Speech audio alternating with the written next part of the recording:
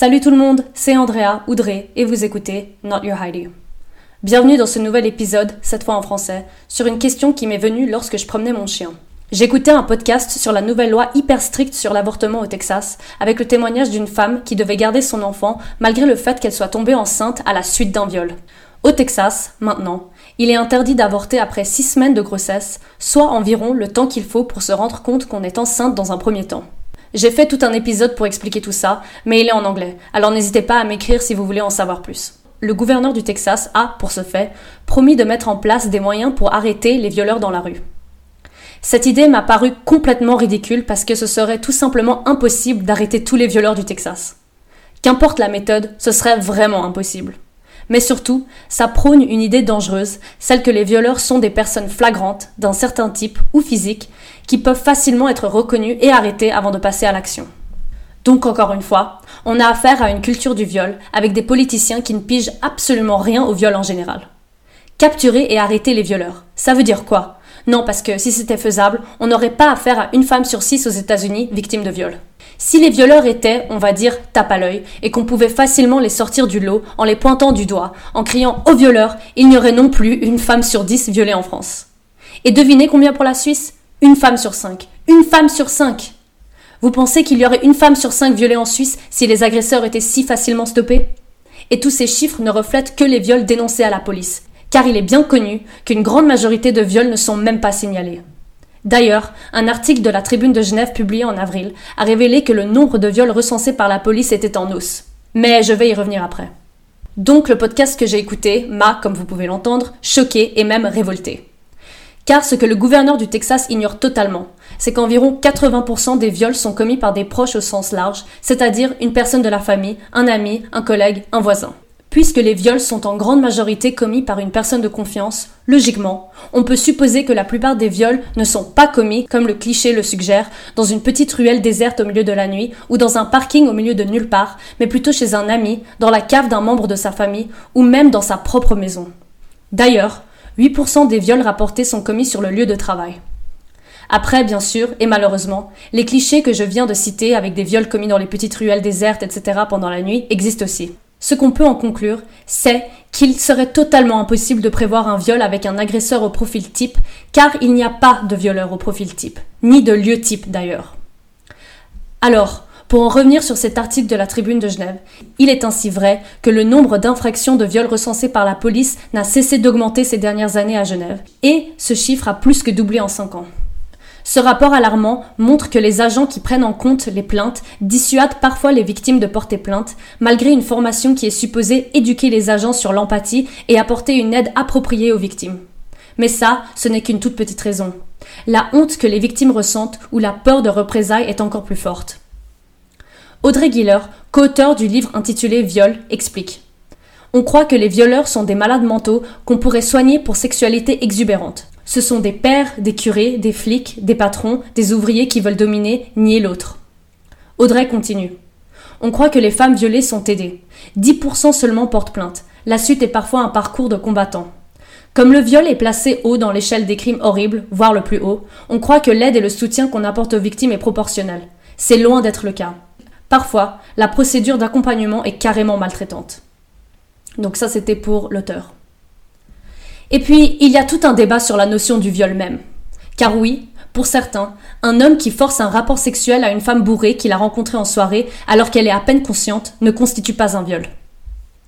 Je viens d'ailleurs de lire un livre très intéressant qui s'intitule « Les choses humaines » écrit par Karine Thuil, où un jeune homme d'une famille hyper privilégiée parisienne se fait accuser de viol par la fille du petit ami à sa mère. Le jeune homme amène la fille en soirée, la fait boire et fumer, puis l'emmène dans un local à déchets isolé pour finalement lui imposer une fellation avant de forcer un rapport sexuel non protégé. Dans le livre, il y a tout un débat sur le fait que la fille devait s'attendre à un tel rapport puisqu'elle avait suivi l'homme de plein gré, etc. C'est un scénario qui, malheureusement, existe trop souvent. Il y a une réelle confusion lorsqu'on parle de consentement. À quel moment est-on consentant ? Et à quel moment est-on capable de donner le consentement ? Suivre une personne qu'on connaît dans un endroit isolé signale un consentement définitif ? Et si on change d'avis, est-ce qu'une personne doit se forcer à endurer une pénétration si celle-ci n'en a plus envie ? Ce sont des questions qui, je pense, restent beaucoup trop souvent négligées. Rien que la tenue d'une femme est souvent utilisée comme argument pour valider un viol. Combien de fois n'avons-nous pas entendu le fameux « elle portait ça, elle l'a bien cherché ». Ainsi, une jupe jugée trop courte donne feu vert pour faire ce que l'on veut à une autre personne. En février, beaucoup de manifs se sont organisés pour défendre les droits de la femme, qui reste encore aujourd'hui le genre qui domine la statistique des victimes de viol, car au lieu d'ajouter la notion de consentement dans la définition du viol, la Commission des affaires juridiques du Conseil des États a proposé de créer le délit d'atteinte sexuelle, un nouveau délit puni moins sévèrement qu'un viol, avec une peine maximale de 3 ans de prison. Ceci signifie qu'en gros, si la victime ne s'est pas débattue lors de l'agression, le crime subi est alors considéré par les juges comme moins grave qu'un viol. Au lieu de 10 ans, leur agresseur ne risquerait plus que 3 ans de prison. Je ne vais pas vous donner une liste des effets qu'a une telle agression sur une personne, mais je peux vous dire que le suicide en fait partie. Donc, une personne pourrait forcer un acte sexuel sur une autre. Celle-ci en deviendrait si traumatisée qu'elle s'en donnerait la vie, et l'agresseur s'en sortirait avec juste 1 ou 2 années de prison. Bizarre comme justice.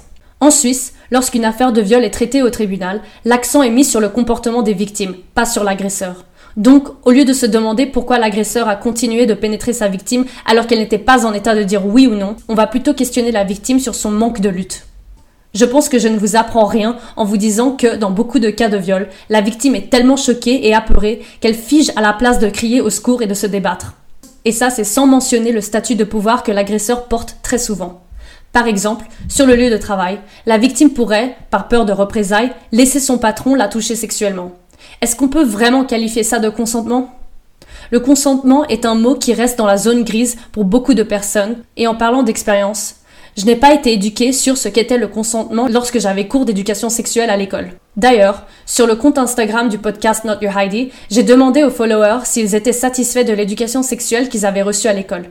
86% ont répondu que non. Petite parenthèse qui n'a rien à voir avec mon podcast, mais mon chien est en train de dormir juste à côté de moi, c'est un super gros Doberman. Donc si vous entendez des respirations super cheloues, bah c'est lui, il est en train de ronfler, de dormir, etc. Donc s'il vous plaît, ignorez ça, ou essayez d'ignorer ça.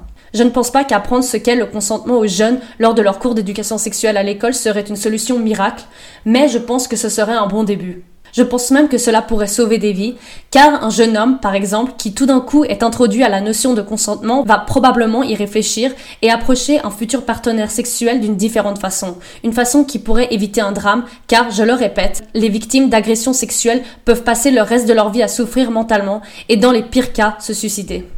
Je pense aussi que pas mal d'agresseurs n'ont aucune idée qu'ils sont des agresseurs.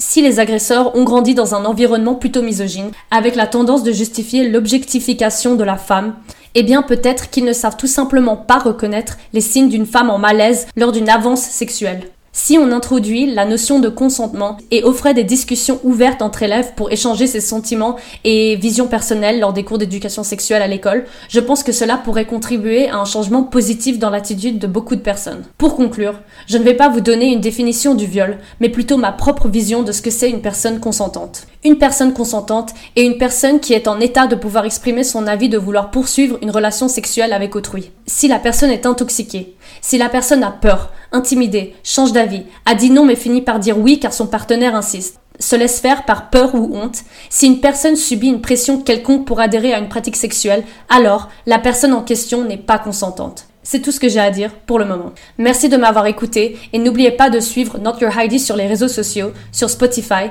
abonnez-vous sur Apple Podcast et laissez votre avis. Tout cela m'aide énormément. À bientôt!